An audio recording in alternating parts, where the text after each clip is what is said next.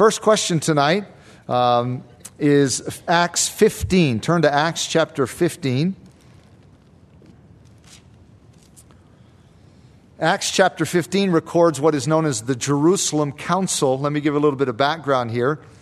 In the early days of the church was exclusively Jewish. Day of Pentecost, Acts chapter 2, the church is born, 3,000 Jewish believers. Of course, all the disciples were Jewish, so it was a Jewish church.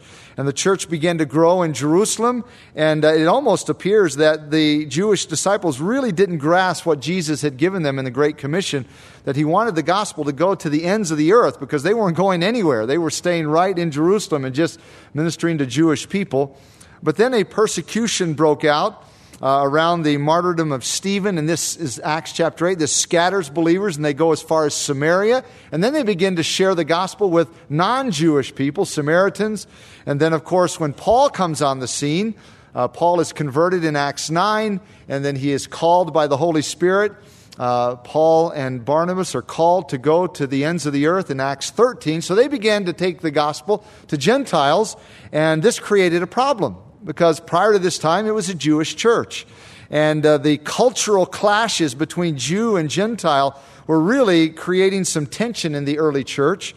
And in fact, some Jewish believers had come to the conclusion that for a Gentile to really be a Christian, to really be saved, a Gentile person, if he were a man, he needed to be circumcised, male or female. They needed to keep the law of Moses, that is the Mosaic law, live by the kosher laws of what you can eat, what you can't eat. In other words, they thought, hey, if you're really going to be right with God, you need to accept Christ and his sacrifice, and then you need to live by the law. And so this obviously created tension. Therefore, the leaders of the early church come together in Acts 15. The apostles and elders, chapter 15, verse 6, says, came together to consider this matter and discuss, hold it, what does Scripture say? What is the relationship between Jew and Gentile? And we need to iron out some of this tension. And so they get together, and basically, just to summarize, their decision was, no, Gentiles do not need to go under the law to be saved. They do not need to keep the Mosaic law. Gentile men do not need to be circumcised to be right with God. So, no, that is not the gospel. The gospel is salvation by grace alone, through faith alone, in Christ alone. That was their decision. However, that still didn't resolve the tension that existed between Jewish and Gentile believers who lived quite a different life.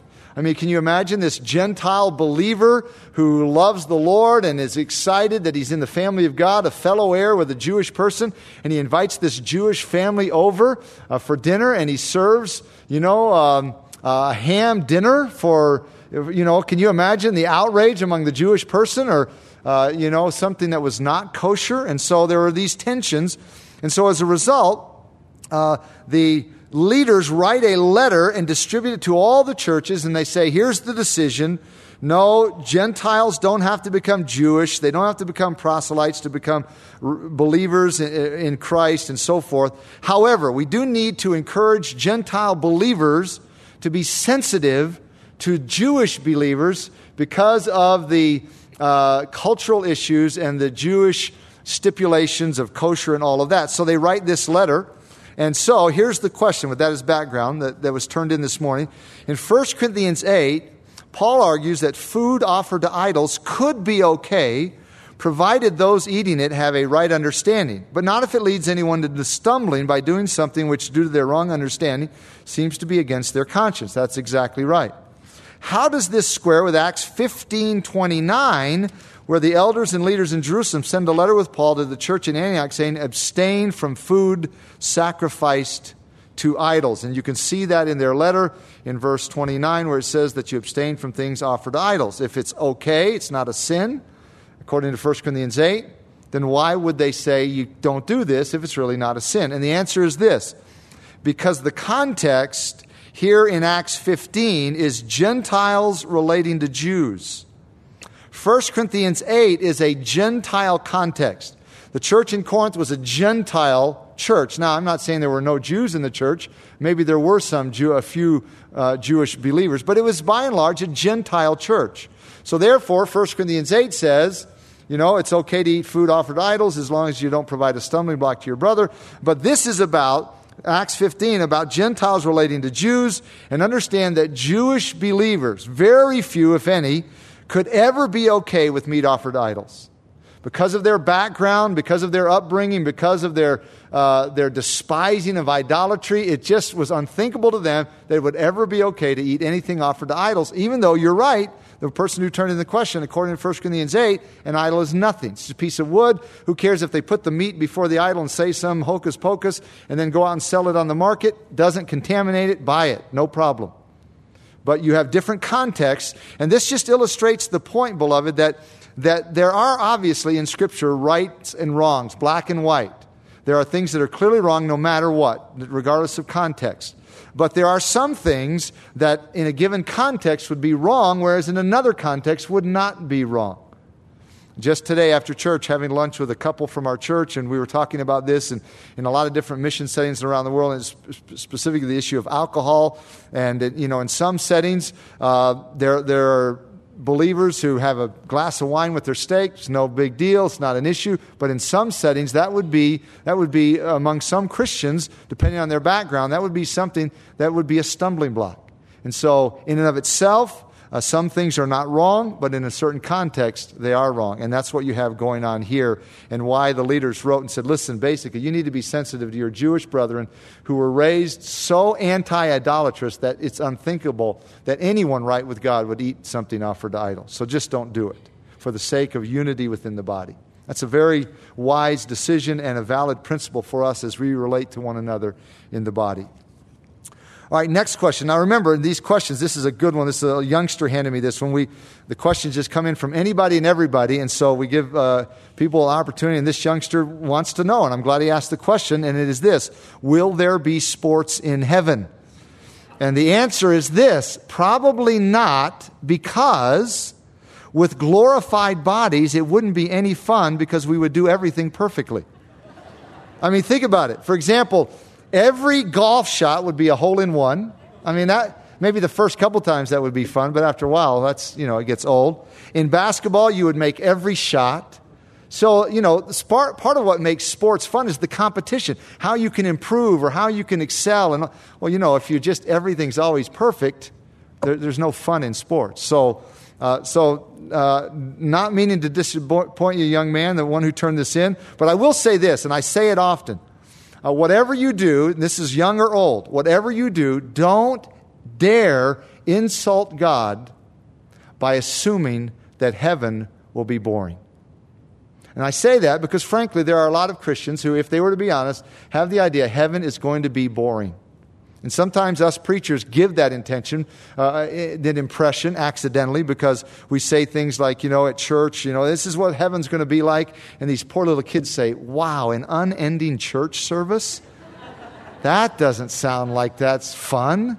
So in all seriousness, don't insult God by assuming or thinking heaven will be boring. The description we have in Revelation 21:22, if nothing else, and I think there's a lot to that description, but if nothing else, John piles up descriptions by using the word like and as. Well, it was like this and it was as that, to try somehow to convey the idea that heaven is going to be more beautiful, more brilliant, more ecstasy beyond our wildest imagination. And that's what it will be. All right, next question says this. You're in Acts. Turn over to Romans 13, the very next book of the Bible, Romans 13.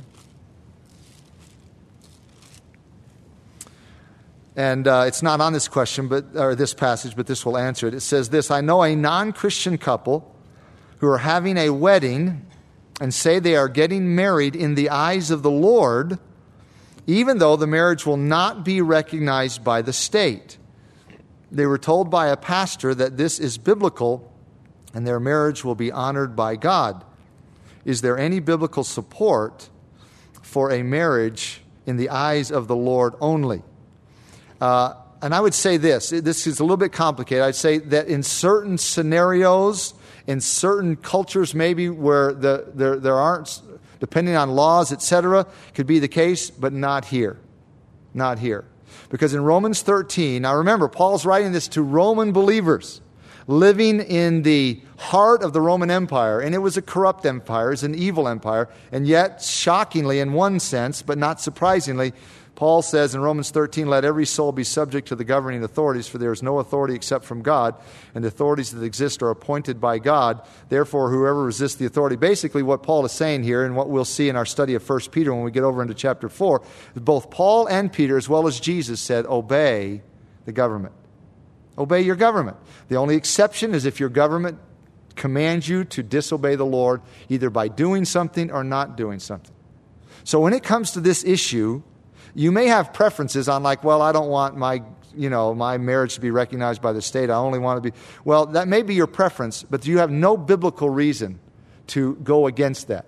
There's none. I mean, if you want to have two ceremonies, one with the church and one with the state, you can do it. In fact, I know a couple here right here in our evening service tonight. I happened to look out and just saw them a minute ago who did that very thing. They had a marriage, a legal marriage recognized by the state, and then they had a wedding that really honored the Lord and that type of thing, and that's great to do. But this couple, properly and rightly, were submissive to the laws of the land, of their particular country, and that is what we're called to be. So, in answer to this question, assuming this is someone here in the U.S., then to say, well, we're not going to be married in the eyes of the state, we're not going to do anything that's legal as far as the government, but we'll be married in the eyes of the Lord, doesn't wash. It doesn't fly, because Romans 13 is clear.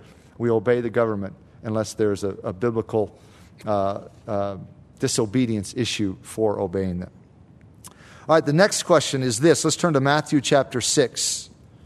Matthew chapter 6. This is part of the Sermon on the Mount. And the question is this: what is the purpose of fasting for the New Testament present-day church? Or more simply, why should we fast? This is really a great question, and one I know a lot of Christians wrestle with.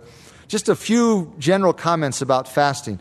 First of all, there is no place in the New Testament where we as believers are commanded to fast. Not one passage where we are commanded to fast. In the Old Testament, or Hebrew Scripture, the Jews were commanded to fast only one day out of the year. And that was Yom Kippur, the Day of Atonement. The most holy day in the Jewish calendar, they were commanded to fast and repent on that day, to deal with their sin, etc. Now, we know from Hebrew Scripture as well as Jewish writings that the Jewish people added a lot of other fasts in their calendar. So if you talk to a Jewish person today, they will tell you about the days when they're supposed to fast. But understand that those days where they are supposed to fast, that's part of Judaism, not part of Hebrew Scripture. Only one day, Day of Atonement, Yom Kippur. So one day in Hebrew Scripture under the Old Covenant, Jews were commanded to fast. New Testament, we are never commanded to fast. However, what Jesus does do in the Sermon on the Mount is he gives instructions for times when we would fast or when we do fast. In fact, notice how he words it in chapter 6, verse 16. He says, moreover, when you fast, do not be like the hypocrites with a sad countenance, for they disfigure their faces, that they may appear to men to be fasting. In other words, the instruction that Jesus gives about fasting is not to fast or not to fast, but when or if you do fast, this is what you should and shouldn't do. You don't show off. You don't go around bragging, I'm fasting. I haven't eaten anything now for 2 days. I am really spiritual, That's not the way you want to come across. You wash your face. You comb your hair. You don't let others know. It's between you and the Lord. What is fasting, both in Hebrew Scripture and the New Testament? Fasting is the setting aside of food, either for the purpose of a burden that is so deep and profound, or for prayer focus that is so strong that food is just not something that you want to mess with. And especially in that culture, when you couldn't just go through a drive-thru and get food, or you couldn't just do something quick. The preparation of food was a big ordeal. And so if someone was especially burdened, had some deep issue in their life or on their heart, and they just wanted to pray, it would take a long time to prepare your meals. And they would rather sometimes say, you know what, I'm not going to mess with any of that. I'm just going to set that time aside to pray because of this burden on my heart, or this issue on my heart. So, in answer to your question, why should we fast? We should fast if there is a burden on our heart that is so deep, so perplexing, so whatever term you want to use, burdening, that we want to set aside the time that we would eat to pray. or if there's some, whatever, some prayer focus that you have. But again, just understand that you will see a lot of times in Christian bookstores, massive books on fasting. They give a whole lot of information about how you should fast and all of that, and why, how many days you ought to fast and all that. Just understand, I'm not saying it's unbiblical, it's just biblical. It's just not in Scripture. A lot of the books have all of this stuff, but it's just, it's just somebody's ideas of how often you ought to fast and what days of the week you ought to fast and all that. Again, that's fine if a person chooses to do that, but a lot of Christians, well-meaning Christians, sometimes say a lot more about fasting than the Lord himself has to say about it. All right, next question is Acts chapter 8. So turn over past Matthew, Mark, Luke, John, Acts chapter 8.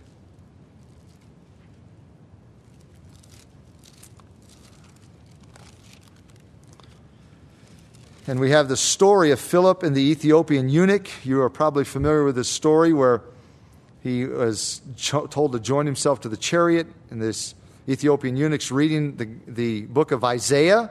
He doesn't understand it, and so Philip explains the gospel to him from the book of Isaiah. And the question simply is this. In Acts 8, the story of Philip and the Ethiopian, was Philip the apostle, one of the 12 apostles, or the deacon introduced in Acts 6:5. If you back up just a couple pages to Acts chapter 6, you'll remember these first men who most commentators recognize as deacons, or at least a prelude to deacons. They are listed there in verse 5. It says they chose Stephen, a man full of faith in the Holy Spirit, and Philip, Prochorus, Nicanor, Timon, Parmenas, etc. And almost all commentators would recognize that this is the Philip from Acts 6:5, not one of the apostles. Really, the only ones of the apostles that are really, that their story is followed at all, if you're familiar with the book of Acts, you have Peter and John in the early chapters of the book of Acts. But really, after a short period of time, the Holy Spirit basically shifts the spotlight to the Apostle Paul. So from Acts 9, when Paul is saved, you have another story including Peter in Acts 10 where he takes the gospel to the Gentiles, and chapter 11 where he's called on the carpet by Jewish believers for doing that. He has to defend himself. Acts 12 is the call, Acts 12 you have Peter in prison, etc. In Acts 13, the call of Paul, and that's almost exclusively the focus, the rest of the book of Acts is Paul. There's one other little section in Acts that kind of goes back to Peter, but the rest of the apostles it's pretty silent concerning them, the other apostles. Paul becomes the focus, the apostle of the Gentiles who took the gospel to the end of the ages, or the ends of the world. All right, next question. Two questions here. Let's turn back to John 14 for one of them. It's not on that, but we'll use this passage to answer the question. The first question is this. It's a broad one, and we could turn to a lot of passages, but I'll just mention one or two. The question is this: should we address different members of the Trinity when we pray? Do we address the Father, Son, the Holy Spirit? The answer to that is this: the most common pattern in the New Testament and the most instruction in the New Testament about prayer is based on the assumption that our prayers will be to the Father. In fact, it's one of the things that Jesus did was open the way for us to go to the Father and address the Father. So not only the assumption, but even just the examples that we see when Paul says, for example, for this reason I bow my knees to the Father. And then he records what prayer he's praying for this church or that church. So that is the most common pattern, though there are a couple of passages in the New Testament. One where there is a clear example of an address to the Son, and that would be the stoning of Stephen when he prayed and said, "Lord Jesus, receive my spirit." He knew he was about to die. So that prayer was directly to the Lord Jesus. And one that seems to be, the wording is a little awkward, so we're not certain, but it seems to be an address to the Spirit. So we have one example clearly where the Son is addressed in prayer, one where it's possible the Spirit is addressed, but all other examples are the Father. So I would say that is the New Testament pattern for our praying. Now, having said that, let me just make a comment. Through the years in shepherding people and working with Christians, I have occasionally found Christians who, for whatever reason, don't feel comfortable addressing the Father in prayer. And they pray exclusively to the Lord Jesus. And in sort of interacting with them and getting to know them, there's been one common denominator among them, and that is that they had a terrible father, a terrible relationship with their father. And therefore, the idea of the fatherhood of God is sort of, there's a barrier there. And my counsel has always been, that's certainly understandable, but don't allow your earthly, sinful father to rob you of what the New Testament is full of examples of the privilege that is ours to go to the Father, the opportunity to go to the Father. So if that happens to be you, that is something I would really encourage you to work through, and don't just sort of ignore it by addressing your prayers to the Lord Jesus exclusively. All right, next question says this: in a world that seems to have such a confused view of love, misguided view of love, how can we as Christians understand what it means to love God? What does it mean to love God with all our heart, soul, and mind? Great question, very practical one. A number of answers could be given, of course, because a number of ways you can describe what does love for God look like.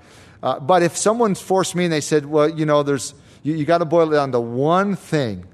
What is one marker or one identifier, one indicator of love for God? Or what does it look like, or what does it mean? Then I would simply go to John 14, verse 15, where Jesus said this: if you love me, you will keep my commandments.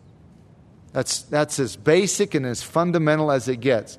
When it comes to what does it mean to love God, I would say, are we willing to do what He wants us to do rather than we want to do?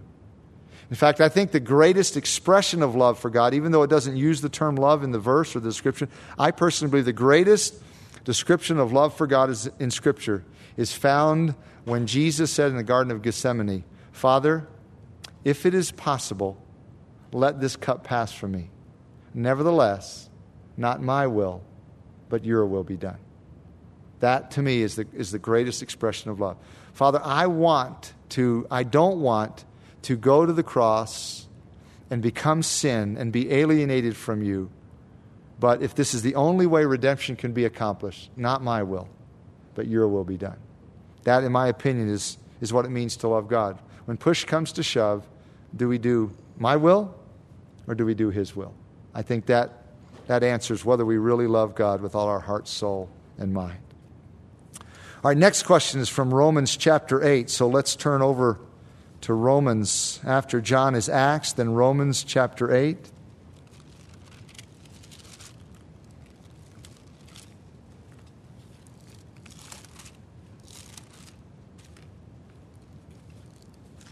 In verses 17 and 18, we read this: and if children, then heirs, heirs of God, joint heirs with Christ, if indeed we suffer with Him, that we may also be glorified together. For I consider that the sufferings of this present time are not worthy to be compared with the glory which shall be revealed in us. And the question is this: what kind of sufferings are Romans 8:17 and 8:18 talking about that we must suffer? And I think the answer to that is twofold, and it's actually sort of split up between the two verses. Paul's wording in verse 17 seems to indicate that he has in mind, at least primarily there, suffering with him. That would be persecution.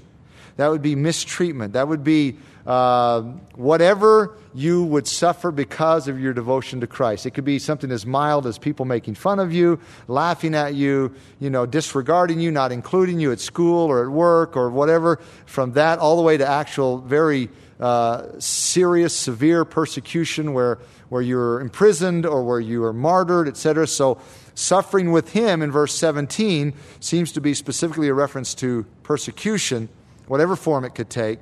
But verse 18, Paul does seem to broaden it and talks about the sufferings of this present time, and that would then include whatever is involved in living in a fallen world. So it could be sickness, it could be trials, it could be whatever sufferings come our way because we live in a fallen world. Because in the very next verse, he talks about the fact that there are consequences even on creation because of the fall. He says the creation eagerly waits for the revealing of the sons of God, for the creation was subjected to futility, not willingly, but because of him who subjected it in hope. In other words, when sin came, there were these effects even on creation. And there are effects on our lives. There are the ones mentioned about in the curse, the increased pain in childbirth for women, the sweating by your brow, the labor for food, and all of those things, just living life in a fallen world. And Paul says the sufferings of this present time are not worthy to be compared with the glory that will be revealed. So everything would fall under that umbrella. All right, next question says this, Pastor Brian, if someone asked for a good Bible study tool or some good Bible study tools, what would be some that you recommend? I'm thinking tools like concordances, dictionaries, language study books, etc. Are there any specific ones that you would recommend? Let me just give you 3 or 4. And of course, this list could be 10, 15, 20, many, but just a few. First of all, I think every Christian ought to have access to some kind of exhaustive concordance. Now, I'm not just talking about like a concordance in the back of your Bible. I'm talking about an exhaustive concordance. And an exhaustive concordance is a tool. Now, I say tool because it can be a book or it can be a computer program. And probably more Christians are moving to computer programs. But basically, an exhaustive concordance records every time every word occurs in the Bible in your particular version. In other words, if you use New American Standard Bible or NIV or ESV or New King James, then if you're getting a book, make sure that you get one that is an exhaustive concordance for that version that you use. Because if you use a NASB and you get one for the NIV, they don't work because you're looking for specific words. So in other words, I'm using tonight the New King James. I have a New King James exhaustive concordance. So if I say, I know there's some verse in the Bible that says something about a widow's mite. All I have to do is look up the word mite. Not M-I-G-H-T, but M-I-T-E. And it will tell me every time that word occurs in the Old and New Testament. And I can find the verse. Now, again, computer programs, way easier to type in the word as long as you're on the same version that you know. But I think that's an invaluable tool because every one of us in this room has had the experience, and will have it in the future, where there's a verse in the Bible, you have no idea where it is and how you're going to find it. And so just to be able to find passages and to be able to type, if it's a computer program, type in the word fellowship and see every time the word fellowship occurs in the Bible, you can use that for Bible study reference. So some kind of exhaustive concordance in book form or in computer form. I think that's a foundational resource. A second one, closely related, is, and there are several versions of this out, but there's a book called the TSK. That's what it's called for short. It's Treasury of Scripture Knowledge, TSK. It is in my opinion, the greatest cross-reference tool in print. For example, if you go to Genesis 1:1 in the TSK, it'll say, in the beginning. And then after the word beginning, it have all sorts of cross-references about the beginning, all through the Bible. So you can track the concept of the beginning all through the Bible. In the beginning, God created. Then it'll have all sorts of cross-references throughout the Bible on God creating. The heavens and the earth. Maybe it has then a note there. And all these references about the heavens and the earth. And so a TSK is a great cross-reference tool I think Christians ought to have. Another tool I think for me has been invaluable is a book called Talk Through the Bible. And through is spelled T-H-R-U by Wilkinson and Boy. And the reason I like it is a book with basically 66 chapters, and it is an overview of every book in the Bible. Deals with things like authorship, date, why was it written, to whom was it written, what were the circumstances about it, and it gives you the big picture of a book before you try to go into the details of it. And so now a lot of study Bibles today have that kind of thing, beginning, so maybe it's not as invaluable as it used to be, but if you don't have a study Bible that has a lot of that stuff, then something like Talk Through the Bible is extremely helpful. Then as far as one other tool that I recommend most Christians start with when they're getting serious about Bible study is, eventually you maybe want to get commentaries on every book of the Bible, but that takes a lot of time and money and all that. And so you need something that at least help you when you're doing a Bible study with some tough passages and verses. And I recommend as a starting point for Christians to get It's called the Bible Knowledge Commentary. It's a 2-volume set, one for the Old Testament, one for the New Testament. You may not agree with everything that is proposed, but one reason I like it is that rarely does it not address something.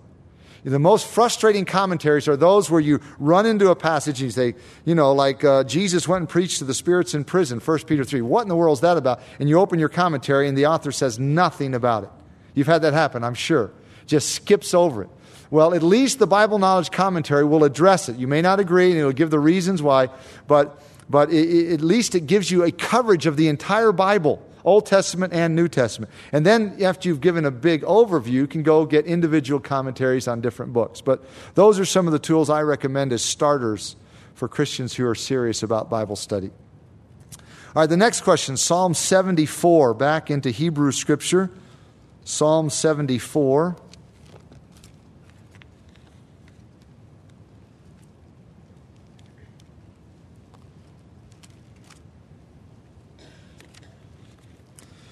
In Psalm 74, verse 14, it says, "You broke the heads of Leviathan in pieces and gave him as food to the people inhabiting the wilderness." And the question is this: is this a reference to manna? In other words, you remember the people were fed with manna in the wilderness, so the person who's reading is thinking, is there a connection here about feeding the people in the wilderness, etc.? I don't believe that is the case. It's probably not, and let me explain to you why. This psalm, like the Psalms, is composed of poetic language. Many of the Psalms use poetic language to extol God's mighty deeds, and that's what this psalm is doing. If you go back to verse 13, it says, "You divided the sea by your strength. You broke the heads of the sea serpents in the waters." Verse 15, "You broke open the fountain in the flood. You dried up mighty rivers. The day is yours, the night," etc. So the psalmist is extolling the mighty works of God. And what is one of the best ways he could extol the mighty works of God and talk about God's power and God's might? Well, what creature... And if you know the book of Job, you know the answer. What creature was known as the most powerful, the most fierce, the most dominating creature on planet Earth? Leviathan. Just read about him in Job. Probably a dinosaur of some kind. So I think the psalmist is simply trying to think of a way to describe, I think this would be, those who've had my hermeneutics class know I talk about plain literal and figurative literal. Both are literal, just one uses a figure of speech to give a literal idea. Like when Jesus said, "I am the bread of life," he obviously wasn't saying, "I am a loaf." He was saying, "I am the source of life, the sustenance of life." But that's a figurative, literal statement with a literal meaning. I am the door, not a 4x8 piece of wood. What is a door? So something you go in. So I am the entrance into eternal life. That's a figure of speech with a literal meaning. So there are two kinds of literal in Scripture, plain literal, figurative literal. I take it that verse 14 is a figurative literal statement with a literal meaning that God is more powerful than anything in creation, that he could even, when animals are killed, they become food for the wilderness, whoever's in the wilderness. And so I think it's just a way of saying God's power is so great, so awesome. He broke the heads of Leviathan in pieces and gave him as food to the people inhabiting the wilderness. Poetic language for God's mighty deeds. All right, next question says this. You made the statement this morning in your sermon that there are many verses in the Bible about prospering. And this comes out of, you remember when we looked at Psalm 1 this morning? The person who delights in the law of the Lord, he meditates day and night. He'll be like a tree planted by the rivers of water, brings forth its fruit in its season, whose leaf also shall not wither, and whatever he does shall prosper. That's Psalm 1:3. So the question is, can you say more about that? Are we talking about literal, like financial prospering? Are we talking about spiritual prospering? What's the difference between prospering as the Bible discusses and prospering, say, according to what Joel Osteen preaches? Kind of prospering where if you're right with God, then your bank account will be full and you'll never get sick, and the health and wealth prosperity gospel, etc. This is a great question. So let me see if I can explain it just briefly. You need to be very careful when you are reading Hebrew Scripture. That's the Old Testament. That's how most Christians refer to it, Hebrew Scripture. You need to be very careful to understand that you are reading someone else's mail. Right? I mean, Hebrew Scripture was written to the Jewish people. It was written to the Jewish people under the Old Covenant. The New Testament could not be any clearer that we are no longer under the Old Covenant. We're under the New Covenant. I mean, Paul says that in Romans. He says it in Galatians. James says it. It's throughout the New Testament. Jesus fulfilled the Old Covenant. And Paul says in 2 Corinthians 3, the Old Covenant was glorious for its time. It was wonderful. But when you move it out of its time and out of its purpose and try to put it in the 21st century world, it's out of its purpose. You've missed its purpose. It's out of its time frame. We're not under the Old Covenant. So when you read Hebrew Scripture, you need to realize you are reading someone else's mail. That does not mean, please hear me, that does not mean that the Old Testament is irrelevant for us. Paul says in Romans 15 that what happened before and recorded is for our learning. He says the same thing in 1 Corinthians 10. So properly interpreted, properly taken, properly understood, there is much we can glean from Hebrew Scripture. But if you go to Hebrew Scripture and you take it out of its context, you can really tie yourself up in knots. Because, related to this question, it is a fact that many of the promises given in Hebrew Scripture were promises about prospering. In other words, God said, if you obey me, I will always give you rain for your crops. That's just one example, okay? I could show you where God says that. If you obey me, I will always give you rain for your crops. Now let me ask you a question. This has been a year of drought, not only in our state, but in the Midwest, throughout much of the U.S. Do you know of any godly Christian farmers who obey the Lord, love the Lord? Do you know of any who didn't get rain this summer? Well, if you know many at all, then you know the answer to that. Absolutely. So what's the problem? God says, if you obey me, I'll always give you rain for your crops. Why didn't that happen this year? Because that is not a promise to believers under the new covenant. That is a promise to Jewish people living in the land. Here's the other interesting thing about many of the promises God gave to the Jewish people. They not only are promises about prospering, God saying, I'll keep the locusts away from your crops.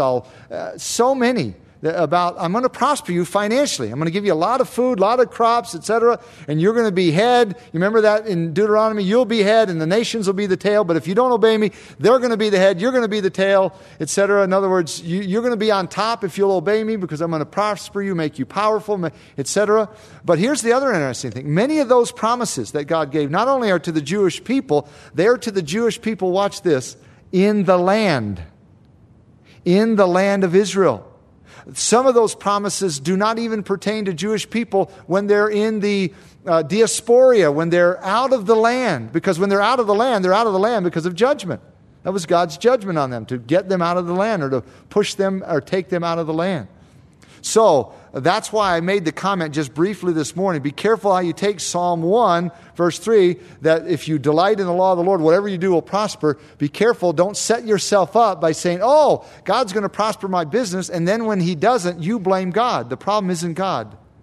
The problem is you didn't do what 2 Timothy 2:15 says, and that is rightly divide the word of truth.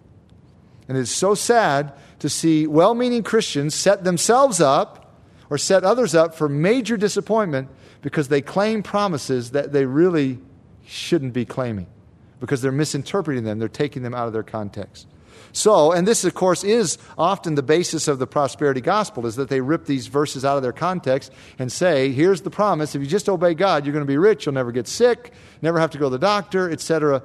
And it's a terrible misuse of Scripture. It's a terrible thing to do to people, to set them up that way and make God look bad and then make them struggle with God because of the way you handle Scripture. So do what Paul said in 2 Timothy 2:15, rightly divide the word of truth. All right, last question tonight is on Matthew chapter 25. Let's turn over there. Matthew chapter 25. Here is Jesus giving the parable of the wise and foolish virgins, the 10 virgins. And you're familiar with it. Some had oil, some did not. Some were ready, some were not. And then verse 11, afterwards, the other virgins came also saying, Lord, Lord, open to us. But he answered and said, assuredly, I say to you, I do not know you. Watch therefore, for you know neither the day nor hour in which the Son of Man is coming. And the question is simply this. In Jesus' answer, I do not know you, to the virgins in Matthew 25:12, is this the same, I never knew you, depart from me, that we read about in Matthew 7:23? It is the same answer, but it probably is a different setting. Now, what I'm saying is, this is specifically in relation to his second coming, because he talks about his second coming in Matthew 24, and then he gives illustrations of the days of Noah, parable of the fig tree, illustration of 2 servants, parable of the talents, parable of 10 virgins, all about the importance of being ready for his second coming.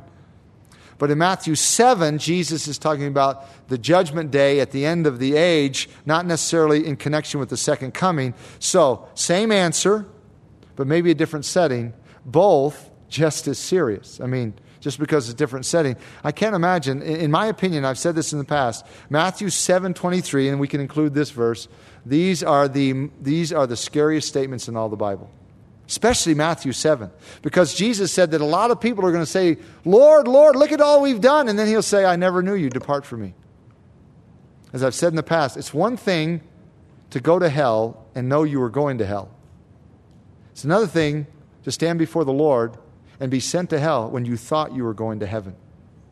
Nothing can compare with the shock. And that's what Jesus describes in Matthew 7. Different setting in Matthew 25, but same answer, same words. I don't know you. No relationship, which is why Scripture often describes being a Christian as knowing the Lord.